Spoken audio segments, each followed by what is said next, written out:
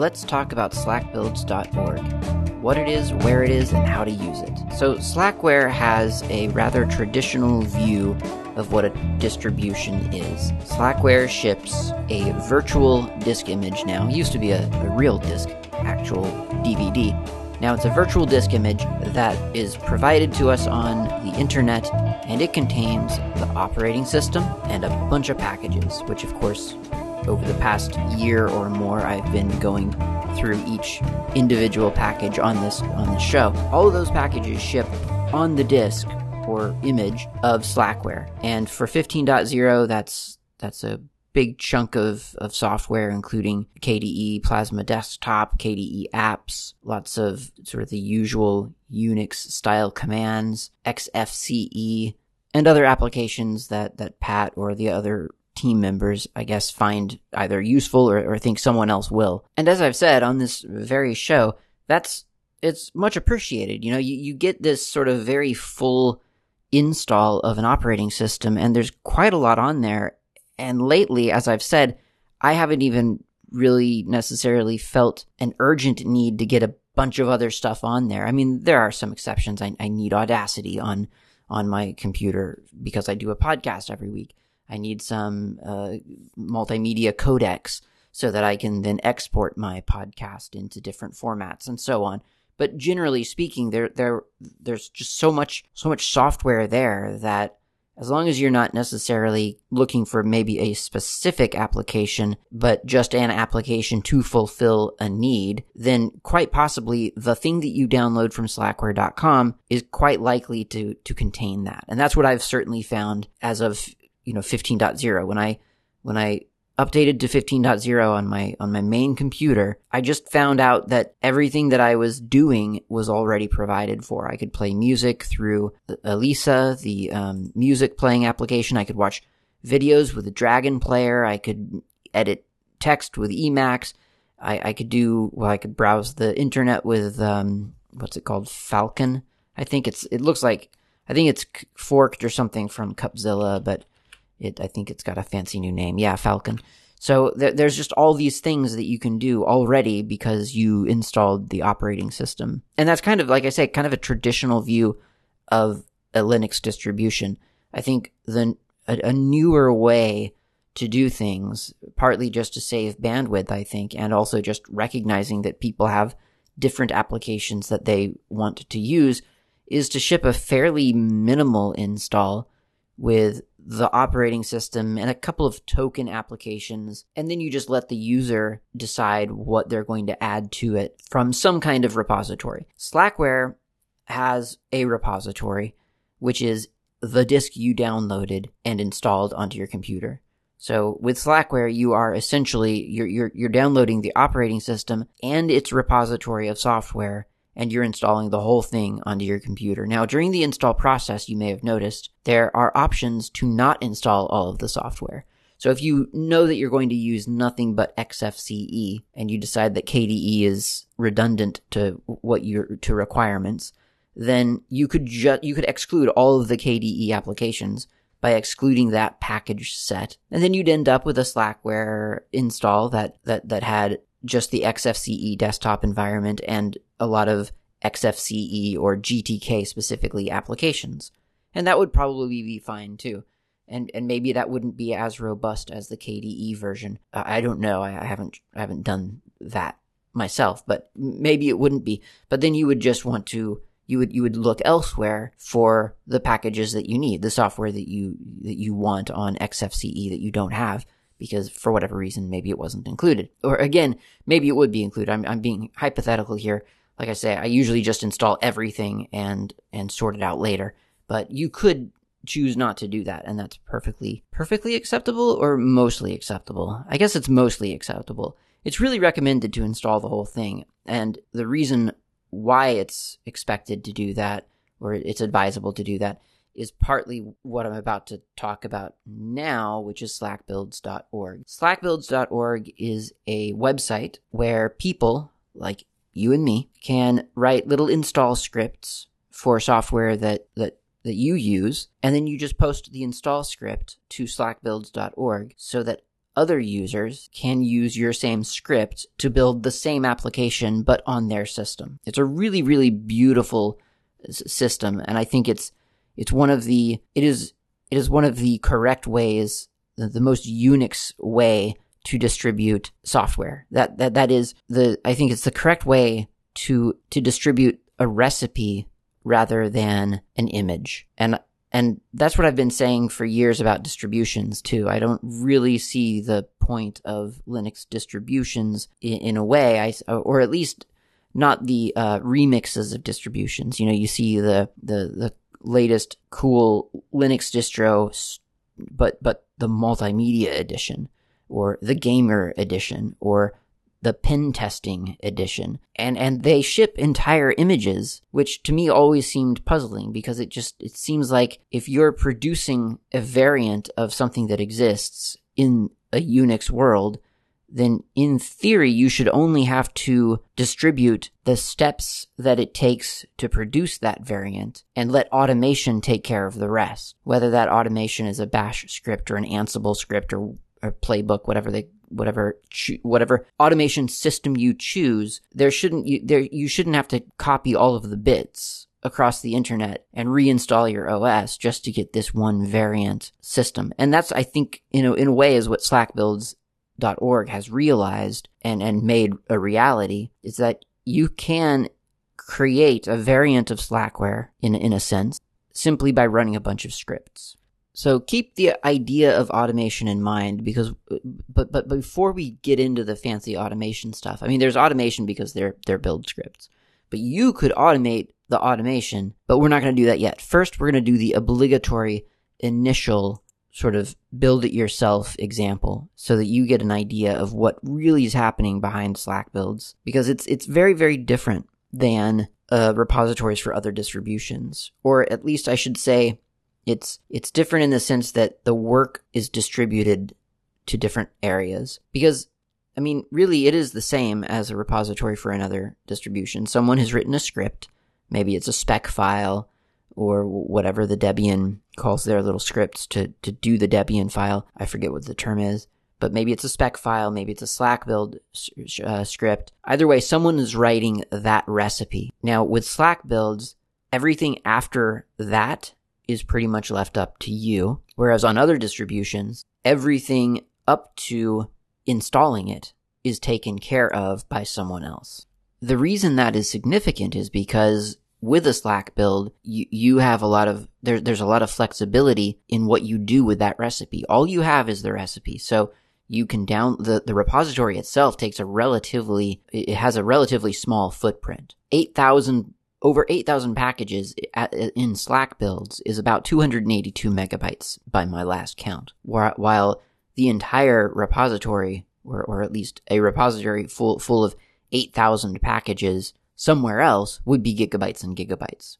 So that's a nice little bonus. But because you have the recipe, you can modify the recipe before you run it in ways that you can't really do with a binary package. With binary packages, your option usually is, well, you take what you can get, or you don't use the binary package, you go to the source of the binary package, and you rebuild a new binary package for yourself, which is perfectly, I mean, that's a fine way to manage a repository as well. But Slack build doesn't do that. It just doesn't offer the binary packages in the first place.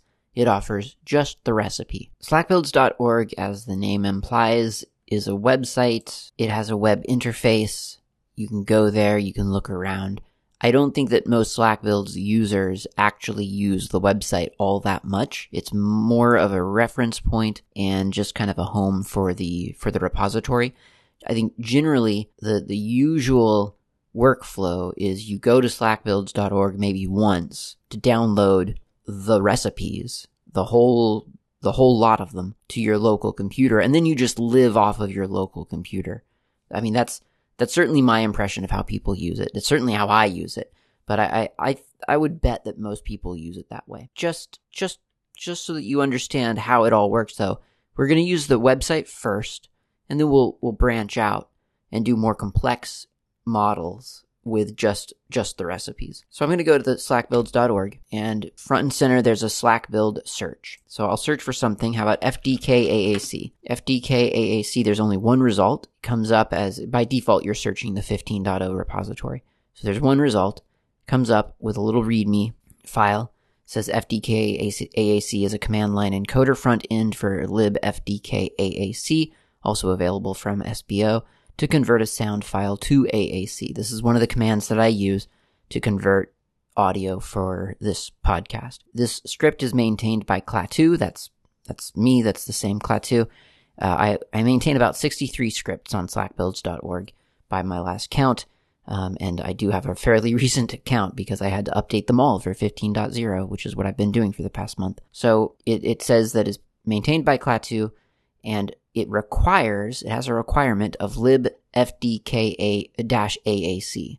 That's important because SlackBuilds doesn't resolve dependencies for you, just like Slackware doesn't resolve dependencies for you. So it requires libfdk-AAC. So before processing FDK-AAC, you would first need to, I'm going to right click on it and open it in a new tab. I'd visit libfdk-AAC. This one is maintained by Christoph Willing, and it doesn't look like there are any requirements listed. So this is just a library that you need to have on your system before you can compile the FDK-AAC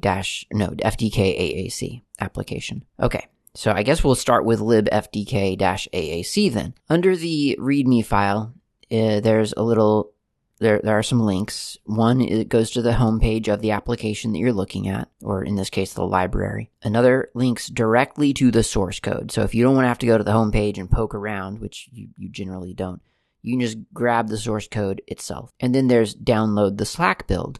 Well, that's the recipe. That's the bundle of information that you need in order to run this recipe. So in other words, for each Slack build, there are 2 downloads that are essential. There are at least 2 downloads that are essential. One is the source code, and sometimes in very complex scripts, that might be more than one package. In fact, I can think of one right now called ICC profile, ICC_profiles. For that, I'm lying. That actually apparently only has 1 download required. Here's the one I was thinking of. ICC_profiles_from_ECI. This is another one of my packages. That's why I knew that it required more than 1 source download. There's ECI RGB v20. There's ECI CMYK device link profiles, ECI CMYK zip. So that's 3 links to source codes that you need to download onto your system, and then in addition to that, you need the Slack build itself. So broadly, 2 kinds of downloads you need: source code or source codes, and then the Slack build. So when you download those 2 things, let's assume that you download them to /downloads. First thing that you'll do is you'll untar the Slack build package. And in this case, that's going to be libfdk-AAC. So I unarchive that, and I move into that directory, and I see that I have about 4 files. Sometimes there are more, but this is the standard set. There is the program name.info. So in this case, that's libfdk-AAC.info. There's program name.slackbuild. So again, in this case, libfdk-AAC.slackbuild. And then there's a README and a Slack-desk or description. libfdk-AAC.info has all the information you need about sort of where to get the source code and whether there are any requirements for this package to work, and what version you're about to install, who maintains it, and who to contact if for whatever reason something's not working as expected. So that's the .info file. The README file contains anything that the info cannot. So sometimes it's very simple, like a 1-line description of what you're about to install. In this case, that's what you have. In other cases, there may be steps that you have to take before installing this. Like maybe the thing that you're about to install requires a specific user and group to exist on your system. It will tell you how to do that. Maybe there are optional requirements. Like, strictly speaking, this will install as is, but hey, if you want to hook it into something else, then you might be able to, have that requirement and have it compile against that. So a good example of that, for instance, is ColorD, which I think is in the, no, I guess not. Maybe, yeah, ColorD system. Yep. So ColorD, if I cat certainly if I cat info on ColorD, I see that it's version 1.4.6. I see a link to the source code, an MD5 sum for that download. I've got a requirement of libgusb. Now I'm going to look at the README. Well, that's quite a lot of reading here, because it turns out that this requires a ColorD user group to be added. And it tells you that you can make that happen by doing a group add-g303 ColorD. And all of the group numbers, the group IDs and user IDs in Slack builds they're filtered through the maintainer team of Slack builds. So no README within Slack builds will ever advise you to create a group ID that conflicts with another Slack build. So it's essentially a reservation system. If you're developing a Slack build and you know that you need to create a group or a new user for an application, you contact the admins and they issue you an ID. So in this case, it's sudo, I guess, probably sbin group add. No, user sbin group add -g303 color D. Oh, and then my password, except I have to type it correctly because Slackware is picky like that. Okay, perfect. And now sudo probably user sbin user add -delta or D var lib color D -u303 -g color D -sbin false color D. Okay, so now a user and a group both exist for ColorD. Now I could continue installing this thing. And then it also tells me that this package can optionally add bash completion support by running bash_completion equals yes, and then your Slack build. So it's advising you how to get extra features. Okay, so anyway, back to FDK, or what is it? Library lib FDK AAC.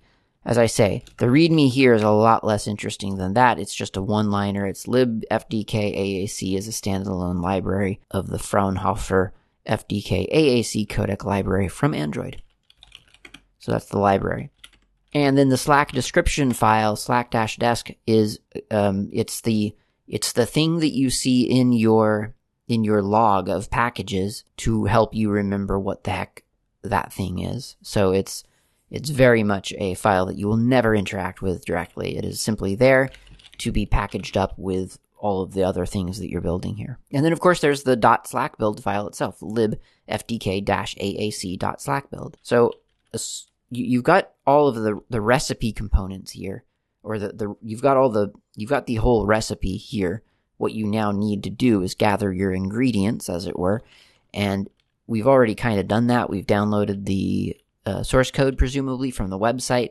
So I'm just going to do a move ~downloads lib fdk aac *z and move it here with a dot. So now if I look at my directory listing, I've got all of the 4 standard files from a Slack build plus fdk-aac-2.0.2.tar.gz. That's the source code. So you've assembled everything. You've got the recipe, which is split out into like 4 files, and then you've got the source code. And so to run it, you can do an sudo sh /lib fdkaac.slackbuild, and away it goes. Now, it processes, it takes care of everything. It'll unarchive your source code. You won't see this happening. It happens in the temp directory. So it whisks all of that stuff away into some temporary directories, out of sight, out of mind. And when it finishes, it announces that it's done and that your package is now available in /temp/libfdk -AAC-2.0.2, in my case, -x86_64, indicating that the architecture is 64-bit, -1, indicating that this is the first build, _SBO, that's a tag telling Slackware that this comes from a specific repository, .tgz. So to install that, you do an sudo /sbin/install pkg/temp/libfdk-aac *z. And that, of course, uses the install pkg system, which I've gone over before, to install the package. And once it's installed, which takes no time at all, you can do a less on /var/log/packages/lib fdk-aac blah. And, there's the Slack description file, just as one would expect. At the top, it tells you exactly what's in this package, or rather, it tells you exactly what this package is. And then under that, there is a file list that tells you exactly what's in this package.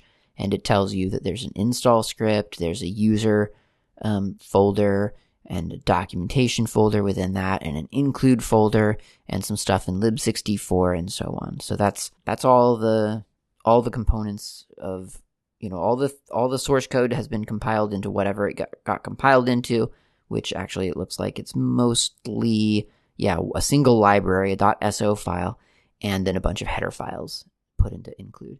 And then, again, there's documentation such as the specifications that come with the package, and a change log, and the Slack description file, and so on. So there you go. That's the manual way of using Slack, a Slack build. And if you think that sounds like it could get tedious after, 20 installs, then you're right. That can get tedious. That would be that could be a very potentially slow way to get new software onto your Slackware system. Because remember, I started this looking for FDK AAC, and I haven't even installed that yet. That was just the dependency. That was libfdk AAC. So now I still have to go back to FDK AAC and download that source code and that Slack build, move the source code into the Slack build directory, and then execute that, and then install that. So yeah, this would be a very tedious way to do it, but that's what's happening.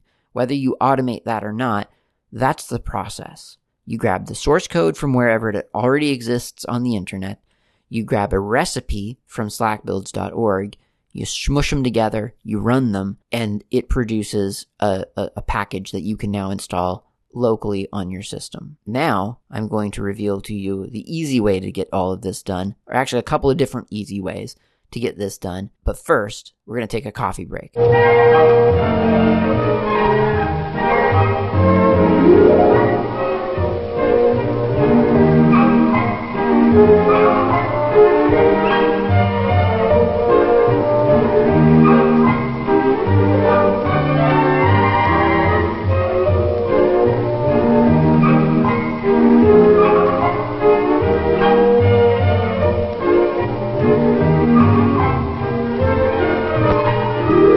And we're back. You have coffee. I've got coffee. Let's do some more Slack building, this time with some automation involved. So people have been using Slack builds in sort of customary, in custom ways since forever, really. I don't feel like anyone ever really just relied exclusively on the website. I don't have data to support that. It's just kind of what I get a feeling from talking to other Slack build users. And there's a really healthy Slack builds mailing list, Slack build users mailing list that you can join if you want to talk to other people. I mean, it's not like a social mailing list. It's sort of a place to discuss, like if you're having a failure, if a script is failing to build, or if it needs an update or something like that, then you can subscribe to that. It's relatively low traffic, although it's hard for me to say that right now, because for the past month, there have been hundreds of emails because, of course, we've all been rushing to update our scripts. So, and it's only taken, I should point out, it's only taken about a month to get slackbuilds.org in sync or into compliance with Slackware 15.0, which I think is pretty darn impressive. That's 8,000 plus packages in just a month to get right up in sync with 15.0. And I mean, I will acknowledge that it could have happened faster. Certainly on my part, I could have done mine earlier. but I don't run 15.0 until 15.0 is out. And so I wasn't able to really update that many of my packages prior to the actual release. But certainly that's something that I'm thinking about next time around, maybe getting just have a test system that's running dash current and update the Slack builds sort of leading up to the release. If I forget about that, remind me in 5 or 6 years to keep that in mind. Okay, so people can use the website. People tend not to use the website. Usually what people do is they just grab the whole repo of the whole repository of recipes, clone it to their local system, and then just run off of that local cache of recipes. That's a perfectly acceptable way of doing this. And you can do that using a bunch of different tools. You can use FTP, HTTP, Git, cgit, or rsync. I don't know why you would use FTP or cgit. Well, or HTTP, I guess. I would think that you would use either Git or rsync, but I guess there are probably use cases for all of those things. Either way, you can get the repository onto your computer. And the way that you do that is you either do an rsync command or a git command or whatever. The path to the repository is slackbuilds.org/repository/15.0 or whatever the release of your Slackware system is. You can find the release number of your Slackware system by doing a cat on /etsy/os-release. Version string is set to something, or the version ID. Those really ought to be the same, I think, almost always. It's 15.0 in this case. A month ago, it was 14.2, and some other time in the future, it'll be, 15.1 or 16.0 or whatever. But that's the release number. So as long as SlackBuilds is up to date, then it'll have that repository number available to you through over protocols including rsync, Git, HTTP, and so on. So I'm going to do that, I guess. And I say I guess because I don't actually do it this way, but I'm going to go into how I do normally do it later, very soon. So I'm going to do an rsync-av of slackbuilds.org/slackbuilds/15.0/ So I'm including the trailing slash here. And then I'm going to do /opt as my destination, /opt/slackbuilds.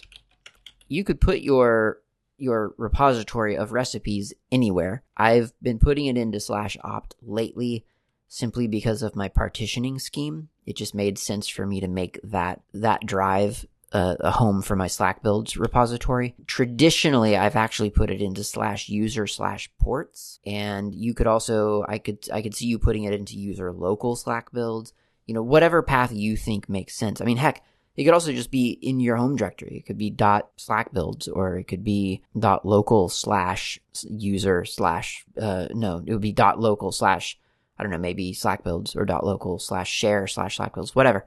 Wouldn't really make sense as share though. But anyway, you can put it wherever you want to. That's the important thing. And no slash after your target, because you want all of the directories within the repository to sort of be distributed into your target. Or at least that's how I'm doing it.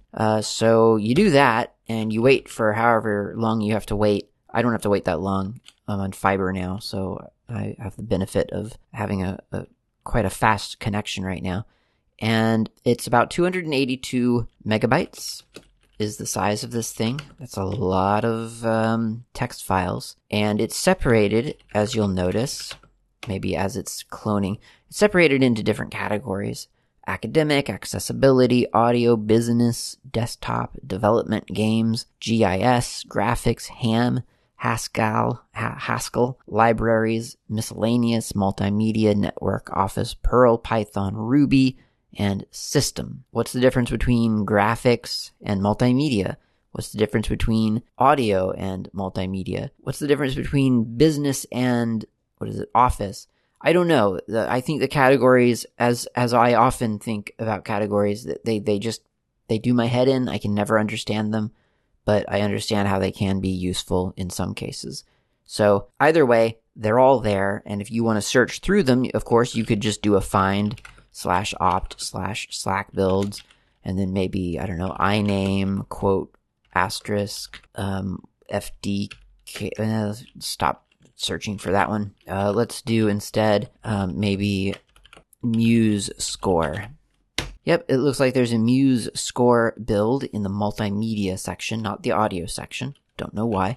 /opt/slack build /multimedia /Muse score. Do an ls. Sure enough, there's the there's the musescore.info, there's a musescore.slack build, there's a readme and a slack dash description, and there's an additional little script here called doinst.sh. That's, again, not for you to run. The only way you'll ever interact with a Slack build recipe is you're going to run the Slack build script. That's it. Don't run any other script in the directory. It's the one that you want is musescore.slackbuild. Doinst is something that you'll actually see pretty often. It is a post-installation script that Slack build knows to run after it does its things. So, or actually, I mean, more specifically, install PKG or upgrade PKG knows to run doinst.sh after it's installed a package. So you don't run it yourself. You don't interact with it at all. It'll get distributed where it needs to go. And if you, for instance, come across, let's say, here's another one in multimedia called Flowblade. You do an ls on that, and you've got quite a bit more. You've got the standard files, so the .info, .slackbuild, readme, and the Slack desk. But then you also have an mlt7.patch. You have a 495a10.patch and a doinst.sh. So there are two patch files in there and the shell script. Neither of those are you going to interact with. Again, the only thing you'll ever interact with is the Slack build script. But in this case, so this is, I guess, one way that everything's a little bit more automated, right? I mean, you at least have it locally, and you can just kind of move into the directory structure yourself and look around, and maybe that's something that you like to do. You could cat the info file, get a link for the source code. So here's a link for this Flowblade package, and there's a requirement called mlt-bindings. So I guess I'd have to go back out into mlt bindings. I don't know where that is, so I'll have to do a find of opt Slack builds dash, I guess I can just do name actually, so mlt bindings, and it tells me that's in libraries, so I can go back out, back into libraries, back into mlt bindings. I guess I should have really done a push D so that I could get back here easily, but that's okay. So here's a new place that we're at. So I could do a cat of info, and it looks like there's a 7.4.0 mlt bindings package available. Requires readme, so I need to readme. So I'll do a cat of readme, and it's telling me that these bindings actually are an add-on to the existing MLT framework included in Slackware 15.0, and it includes Perl, PHP, Python, and Ruby by default, or I can disable certain ones by passing little arguments or environment variables before building. Okay, so that's all good to know, and then I could build. I could do first I would cat info again. I'd get a link to what I need to download exactly, and then I would do a wget of that link. I would let the source code download, and once it's downloaded, then I could do my sudo sh./mlt-bindings.slackbuilds, and I would build it. And then, of course, I would install it. So that's one level of making things quicker for yourself, I guess. But it's still pretty manual. There is a far more automated version of this, and I don't know if automated in this sense is exactly appropriate. Maybe the correct term I should be using is just that it's less interactive in a way. Anyway, it's called sbopkg.org. So it is a play on something like package source, for instance, which I'm going to do an episode on next week. But it's a play on that, sort of like that sense of there's packages. You have a port tree, as it were, or in this case, I guess, a package tree, and you can interact with that package tree through a script that does a bunch of stuff for you because it's familiar already with this environment. sbopkg is I think it was I don't know. For me, it was the first tool to interface with Slack builds that I became aware of. I'm sure a lot of other people had their little shortcuts of their own, and And so I'm sure there were things out there, but this one to me became kind of the default one. And I think in a way, if slackbuilds.org is the official repository, the official unofficial repository, extras repository for Slackbuild, then SBOPKG feels kind of like the official unofficial front end to slackbuilds.org. And I say that very significantly. They're really, it's not the official, slackbuilds.org is not sbopkg.org, and sbopkg.org is not slackbuilds.org. It's important to understand that because not very frequently, because if sbopkg fails to build a package or whatever, then you do need to debug sbopkg first. So you would want to, for instance, attempt a manual build of that package first before reporting that something is broken on slackbuilds.org. Because from slackbuilds.org's angle, from their point of view, I should say from our point of view, slackbuilds.org that script has not broken. It builds fine as long as you do it correctly, manually, etc. SBOPKG maybe has failed in some way. Maybe there's a special requirement that it didn't account for or that it can't account for, and so on. So there is that separation, and it's not just a separation of, well, it's technically not the same thing. It is a separation because, like, literally SBOPKG or any automated tool can introduce errors that don't technically exist in the Slackbuild script. And I think that color D example would be a really, really good one, because in the README file, it does say, before building this, you need a user and a group to exist for color D. And if you don't have that, then it's not going to work. And SBOPKG has no way of knowing that. It doesn't know about the special clauses in a README file. It also doesn't technically know about requirements, although as it has developed over the years, there's a pretty good allowance for taking care of dependencies within SBOPKG, or within automated tools, I should say. So SBOPKG is one of them. It's not the one that I use. I used to use it quite a lot, but then there were just a couple of minor things about it that I didn't love, and they were trivial and probably very easy to change. And for whatever reason, I just felt like the correct answer was to write my own solution. I don't know if that was the correct answer. That may have not been the correct answer. Maybe I should have just patched SBOPKG to my liking. And I still might. That is still on the table for me. I may just do that at some point. But there were a lot of features in SBOPKG that I don't need or use. And so and sort of the workflow wasn't exactly what I wanted, although it could have been. It wasn't exactly what I wanted. And so I ended up just writing it myself. And the two workflow features that I wanted were, I wanted to be able to move into the Slack build, the package tree myself, and then I wanted to be able to say, go into a package directory, and I wanted to read both. I wanted to see both the README and the info file together. And that was a feature that I just didn't feel like SBOPKG exactly supplied. And I also wanted the workflow of being able to issue a command about a package by specifying the current directory. So I wanted to be able to say something install dot. Like, I'm here. I don't want to have to type out the whole location. I just want you to know, tool, that I want you to install the thing that is in the current directory. So I wrote a tool around that, and it's called Sport, or Slackport, Sport for short. And Sport does that. It sort of approaches this as if though it was, at least in my mind, is more like a workflow that I would use for package source or on BSD, the port system on BSD. Whether or not these are really trivial differences, and I highly recommend SBOPKG. It's a very good application. It's very robust, has lots of different systems now. It's developed by a lot of different people over several years now, and it's a very, very good option. There's also SBO UI, which is a sort of, let's call it kind of like a synaptic view of Slack builds. So if you've ever used the Synaptic package managing front end on Debian is where I've seen it, or even what is it? Drake. I don't know, whatever it is on like Mageia, and I think they had it for a while on Fedora.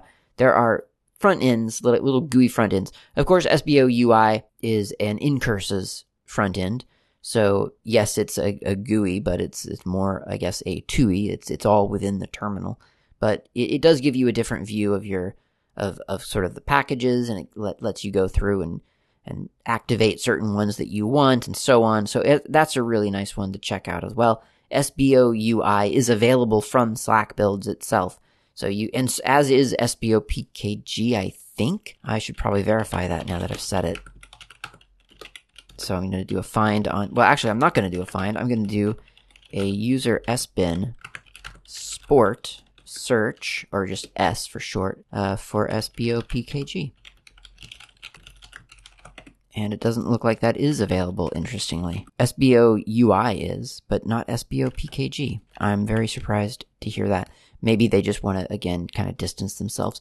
Anyway, if you go to sbopkg.org, go to the downloads tab on the far right of that page. There's a 0.38.2. You can just download the package or the source and then install it as a Slack build, essentially. So those are two great options. The other, option, I'm not going to call it great, is Slackport, or Sport, as I call it. And that is gitlab.com/slackport/ something, probably Slackport again? No, Sport, okay. So that's gitlab.com/slackport/sport. You can get the Slack, the latest Sport release from there. Now, Slackport traditionally has been pretty straightforward. I mean, I think it's still pretty straightforward, but it kind of toes the line between being a DNF alike and a package source alike. So you can use it in either way that you want, and in this case, I guess I'll do a Slack build. Well, okay, so to do it as a package source, you would just go to cd/opt/Slack builds, or wherever you have your repository downloaded to, and you would go into the package that you want to install. Now, if you don't know where that package is, you can do a search. That would be sudo, or rather user sbin sport search, or just S for short, and then whatever it is you're searching for. Let's do color D, for instance.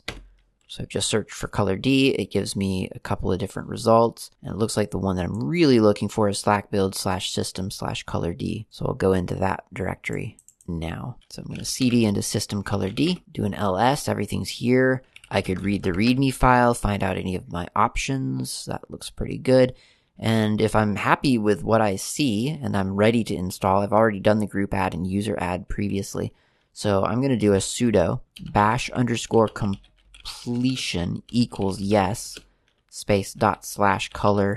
No, sorry. I forgot what I was doing. So sudo space bash_completion equals yes, and then sport install, or just I for short, dot. And then I can hit return. And that does everything for me. It downloads the source code to the current directory. It untars and then it runs the Slack build, which untars the source. It builds the package.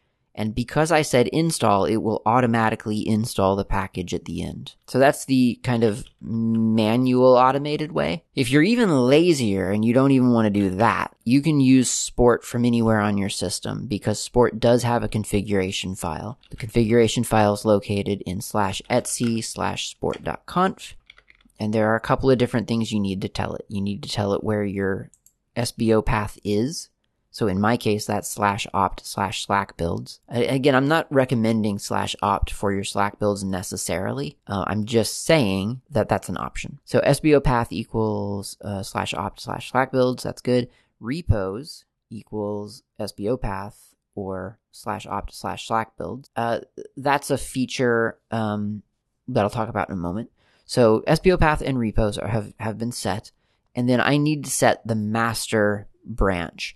So that's defined as master equals rsync://slackbuilds.org/slackbuilds/15.0/. There's also a little bit of an additional feature here. You can do a make opt equals. In my case, I have a -J11.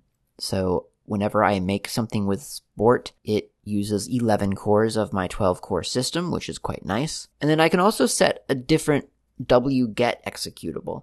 By default, wget is the wget executable. But I have ARIA2C installed, which is one of those downloaders that downloads packages through separate threads. So it very often speeds up the download. That's not all that useful necessarily on a fiber connection, especially when you're just downloading source code. But I mean, why not, right?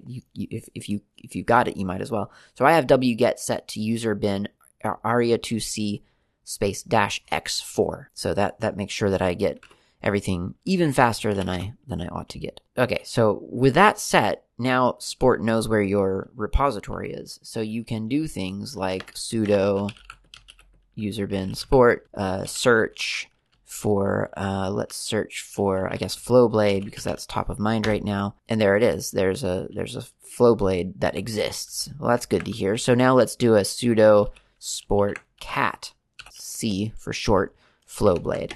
And that shows me the README file, well, the info file and the README file.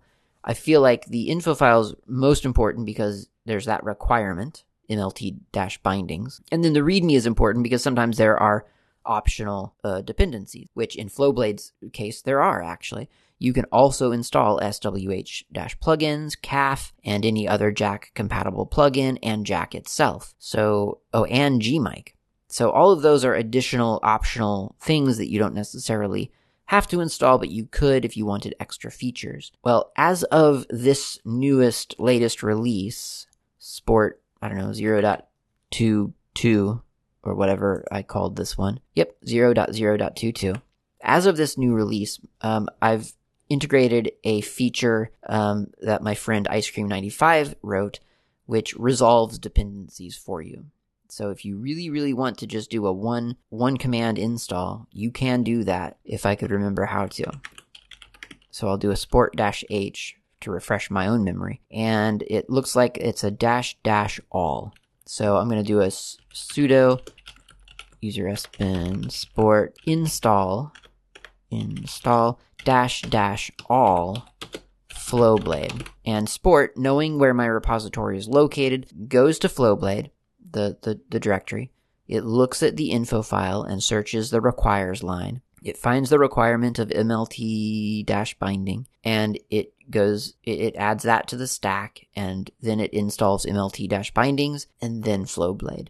Now, notably, and this is how Slack builds is designed, notably, if there are optional dependencies, then this automated tool does not get those automated dependencies, because there's no standardized way of listing optional dependencies. There just isn't in slackbuilds.org. It's been a discussion on the mailing list. Agree or disagree is just not a standardized way of doing that. So if you're using Sport or SBOPKG or any other tool, if there are optional dependencies in the README file, those are going to be pretty much up to you to install separately. However, for all of the absolutely required dependencies that are listed in the .info file, Sport can install those, and the dependencies of those, and the dependencies of those, and then it'll install the thing that you need. Now, I'll admit, I do not tend to use that feature myself, at least not without rigorous investigation first. And I do that, or I don't do that, because I just want to know what my options are before just saying to install a thing and everything underneath it. That, to me, is not leveraging Slack build, the advantage of Slack builds all that well. And so I would prefer to find out what my optional dependencies are, maybe install them with yet extra options turned on those, and then I continue from there. So the dependency resolution is an option, but it's more of an option it's more of an easy way to build a queue file than it is, I think, a way to actually install packages. And this, again, is a feature of Slack builds for me. This is the the flexibility of Slack builds, and it's not something that I'm willing, or I think any Slack build user is willing to give up. The idea that the repository has just sort of a baked-in set of recommended installation features, and there's no easy way around that. That's not what Slack builds is all about. It is much more about you understanding what you're installing and in understanding what features you have activated or deactivated, and sort of building up your system that way. It's a really important feature. I highly recommend sort of taking advantage of that. When you're installing something, take a look at the README. See what your options are. See what else you can integrate with the thing that you're installing. You might be building something a lot better than you could build over on another distribution, because maybe that one option that nobody thought you needed, maybe that's the option that you want to activate in the application. I mean, there's an example with MLT bindings itself. MLT bindings, wherever that was, I guess I'll do a sport search MLT. I think it must have been libraries, right? Yes, it was. Okay, so I'm going to go to, I'm going to cd into opt Slack builds libraries, MLT bindings. MLT bindings is a package that I added this time around. It didn't exist for 14.2. And that's because Slackware, as of 15.0, decided to start shipping the MLT framework, which is crazy. It's never had something like that before. And now it does. And that means that you get things like Kdenlive included by default with Slackware. Never thought I would see the day.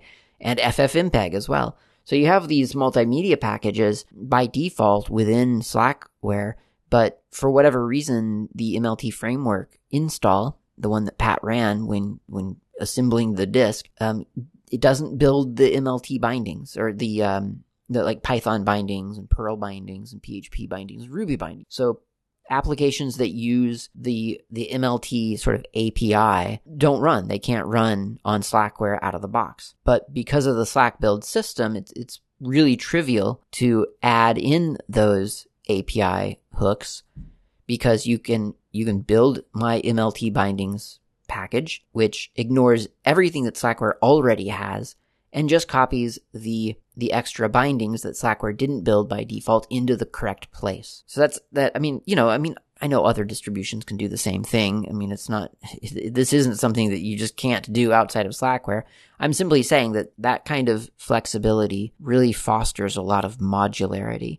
And even with Flowblade, for instance, I mean, if I want to install Gmic or some cool Jack plugins, then I can do that. And if I want to activate, compatibility with, a certain codec that no one else ever thinks would be useful, but for whatever reason I happen to need on a daily basis, then I can do that, and so on. So Slack builds, the fact that you're just given the recipe is a huge, huge bonus that you should take advantage of. Take a look at the options in that, in an application's CMake lists or auto tools configure script, /configure. Take a look at the options, see what's not being turned on in that recipe and what you might want to turn on for whatever reason. And it makes the customization really, I think, a lot easier than I think other systems make it. That's the advantage of slackbuilds.org and of Slack builds itself. Now, there are other sources of applications. I don't want to make it seem like the only source of Slack builds, or rather packages for Slackware, is Slack builds. That's a little bit of a misunderstanding as well. I think that's kind of common right now. People don't understand where to go for extra packages, and then maybe once they hear about Slack builds, they assume that that's the only place to go. And then worse yet, they assume that the only gateway into Slack builds is the website. So now you know that the website is just kind of there as kind of the landing page. But what I think the easier way is to interface with it through Sport or SBO PKG or SBO UI or whatever tool you happen to find out there. Or maybe it's your own tool, like for a while while I was testing Slack builds, I wrote a really quick, silly little script called sbget. Where is that? sbget. It's a horribly deficient script, and I maybe someday I'll improve it. but it just looks through the .info file of my current directory and downloads the whatever link is linked in the download line. And I was too lazy to figure out a good way to make it download, to sort of fall back. If one is empty, then fall back to the other, that sort of thing. Because there's a download and there's a download 64. So then if I know that I need the 64-bit version specifically, then I'll do a --64. And it's just it cut down the time of my Slack building just during that test phase so much, because I didn't have to go and cat info and copy the link and then wget the link, or I didn't have to type out a big long command like wget the results of a grep of the download thing, but cutting between the quotation marks and so on. It was just a one quick command, and it got the source code, and then I was able to run the script. So maybe it's just some kind of assortment of your own little shortcut scripts. Who knows? There's no right or wrong call here. It's just whatever works best for you, which again, that's the advantage, right? So there is that, but there are other places, and a lot of those other places you just kind of have to find out about, unfortunately. That's just kind of, I think, the way that it works. I mean, there's slacky.eu. That's slacky.eu. That's got a repository of a bunch of binary packages that you could download and install. That's a great one. It's been around for, I don't know, maybe forever. There's Alien Bob, who is a member of the Slackware team, and he's got a bunch of builds for, I've mentioned him before because he does the multi-lib and he does the K-Town, the KDE, updating KDE. So, Alien Bob, if you go to slackware.com/alien/slack builds, you'll find a repository of a bunch of his personal builds, just stuff, mostly I think binary. I say mostly. Does he also have, he has the build scripts and everything. Yeah, that makes sense. So he's got the build scripts here as well, but I mean, he also actually offers the PKG and PKG64 versions where he's already built the thing. So let's say you need Ghostwriter. That's apparently a thing that exists. And if you go to Slack builds, or slackware.com/alien slack build ghostwriter/package64/15.0, there's his stuff. He's got the TXZ package of Ghostwriter 1.8.1. I'm assuming it's like a text editor, probably. I think I've heard of it. Sounds really familiar. Or you could do that same thing for VLC, for Handbrake, for a bunch of stuff, just random stuff. It's all here. And Linux Sampler. I didn't know he had a Linux Sampler. I've got some Slack builds for Linux Sampler related things, but not for Linux Sampler itself. Someone else does. He's got a build for that. That's cool. So anyway, there are other sources. It's just you kind of have to amass your collection of trusted sources. And, like I say, that can always be it can take a little bit of work because you have to find out about them. You have to establish your comfort level of just downloading stuff from random websites, which, can be a little bit dicey. But, there's only Slack as well. Or is it Slack only or only Slack? Slack only. It's got to be slackonly.com. Yep. Slackonly.com has a bunch of binary builds. In fact, it takes everything on slackbuilds.org and builds them. So you have pre-built everything from slackbuilds.org. It does not look like it is currently up to date with 15.0, which is not surprising because as of this recording, 15.0 Slack build just got released like 2 days ago. So it'll probably take him that website a little bit of time to build that back up, but that's another resource. So lots of different resources for lots of different packages. You just have to find them, build up your little your list of places to go, and you can install applications from all over. And of course, none of this haven't even touched on RPM2TGZ, which is yet another method of installing Slackware packages. And that, I know I'm kind of running out of time here, but if you go to, for instance, a Fedora website, a repository, and I think Fedora, as of this recording, is like, let's say up to version 35. Well, right now we might be able to get away with, no, probably not, honestly. So Fedora very, very much pushes the edge of the envelope. Like they really keep things very, very up to date. So I find usually that that's not the best policy to get there late. The latest for Fedora is years ahead of Slackware. So what I usually do is I look at whatever their latest release is, which apparently is 35 as of this recording, and then I go back a couple of versions. So maybe 33 feels pretty good right now. So if I go into 33 and I look around at the everything directory in x86-64 for my particular use case, I'll go into ISO. Nope, that was the wrong choice. How about if I go into OS instead? Yep, that looks like the right choice. Packages, there we go. Here's a list of all the packages by number and by alphabet. So let's pretend like I wanted to install Pandoc. So I'll go into the P section for that, and then here's Pandoc-common, Pandoc 2.9. So that looks like a thing. So I could download that that RPM package, download that to my downloads folder, Pandoc, and then open a terminal, go into downloads, and sudo rpm2, that's the number 2, tgz, and then pandoc dash blah blah blah, and that transforms the RPM into a Slackware package ending in .tgz. In this particular case, it looks like it could work, because this looks like it's a statically linked Pandoc to me. I don't see any extra fancy libraries or anything like that bundled with this, so this could actually just work. There were some other Pandoc packages here, pandoc-pdf, pandoc-common, pandoc-siteproc.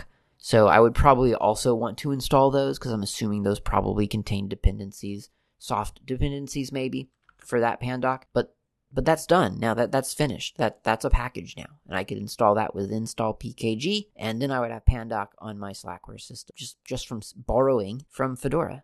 It's a really, really useful trick. So this, between Slack builds and other random repositories, there are so many ways to get more applications on your Slackware, and they don't involve necessarily going to Slack builds, downloading the Slack build file and downloading the source code, and then untarring one, and then moving the other into the other, and then running the script, and then running install pkg into /temp. That's too much for anybody to handle. Don't do that.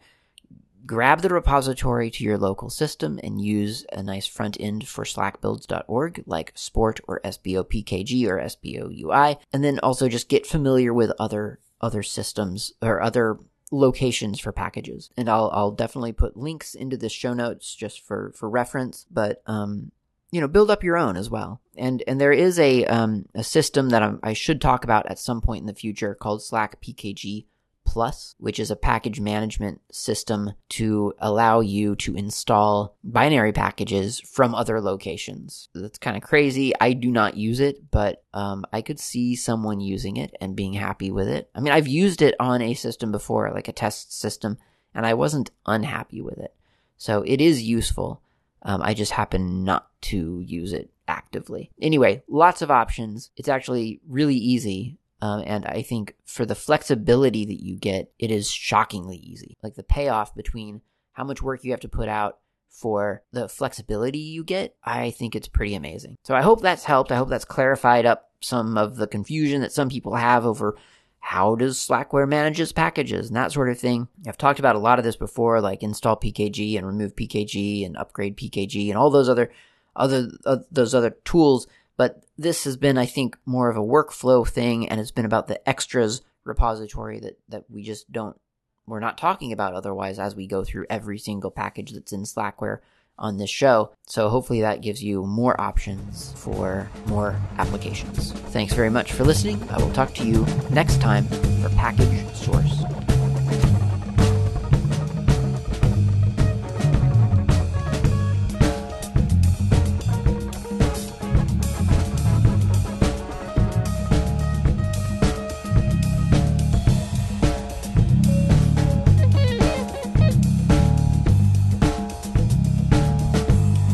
Thanks for listening. My name's Klaatu. You can reach me anytime over email with feedback or comments, tips, or just to say hi. My email address is klaatu@slackermedia.info. You can also reach me on the Mastodon network, not Klaatu, at mastodon.xyz. The show's intro and outro music is by Fat Chance Lester. You can find their music on bandcamp.com or on GNUWorldOrder.info. In the archive, you'll find a music directory containing the album from which this music has been extracted.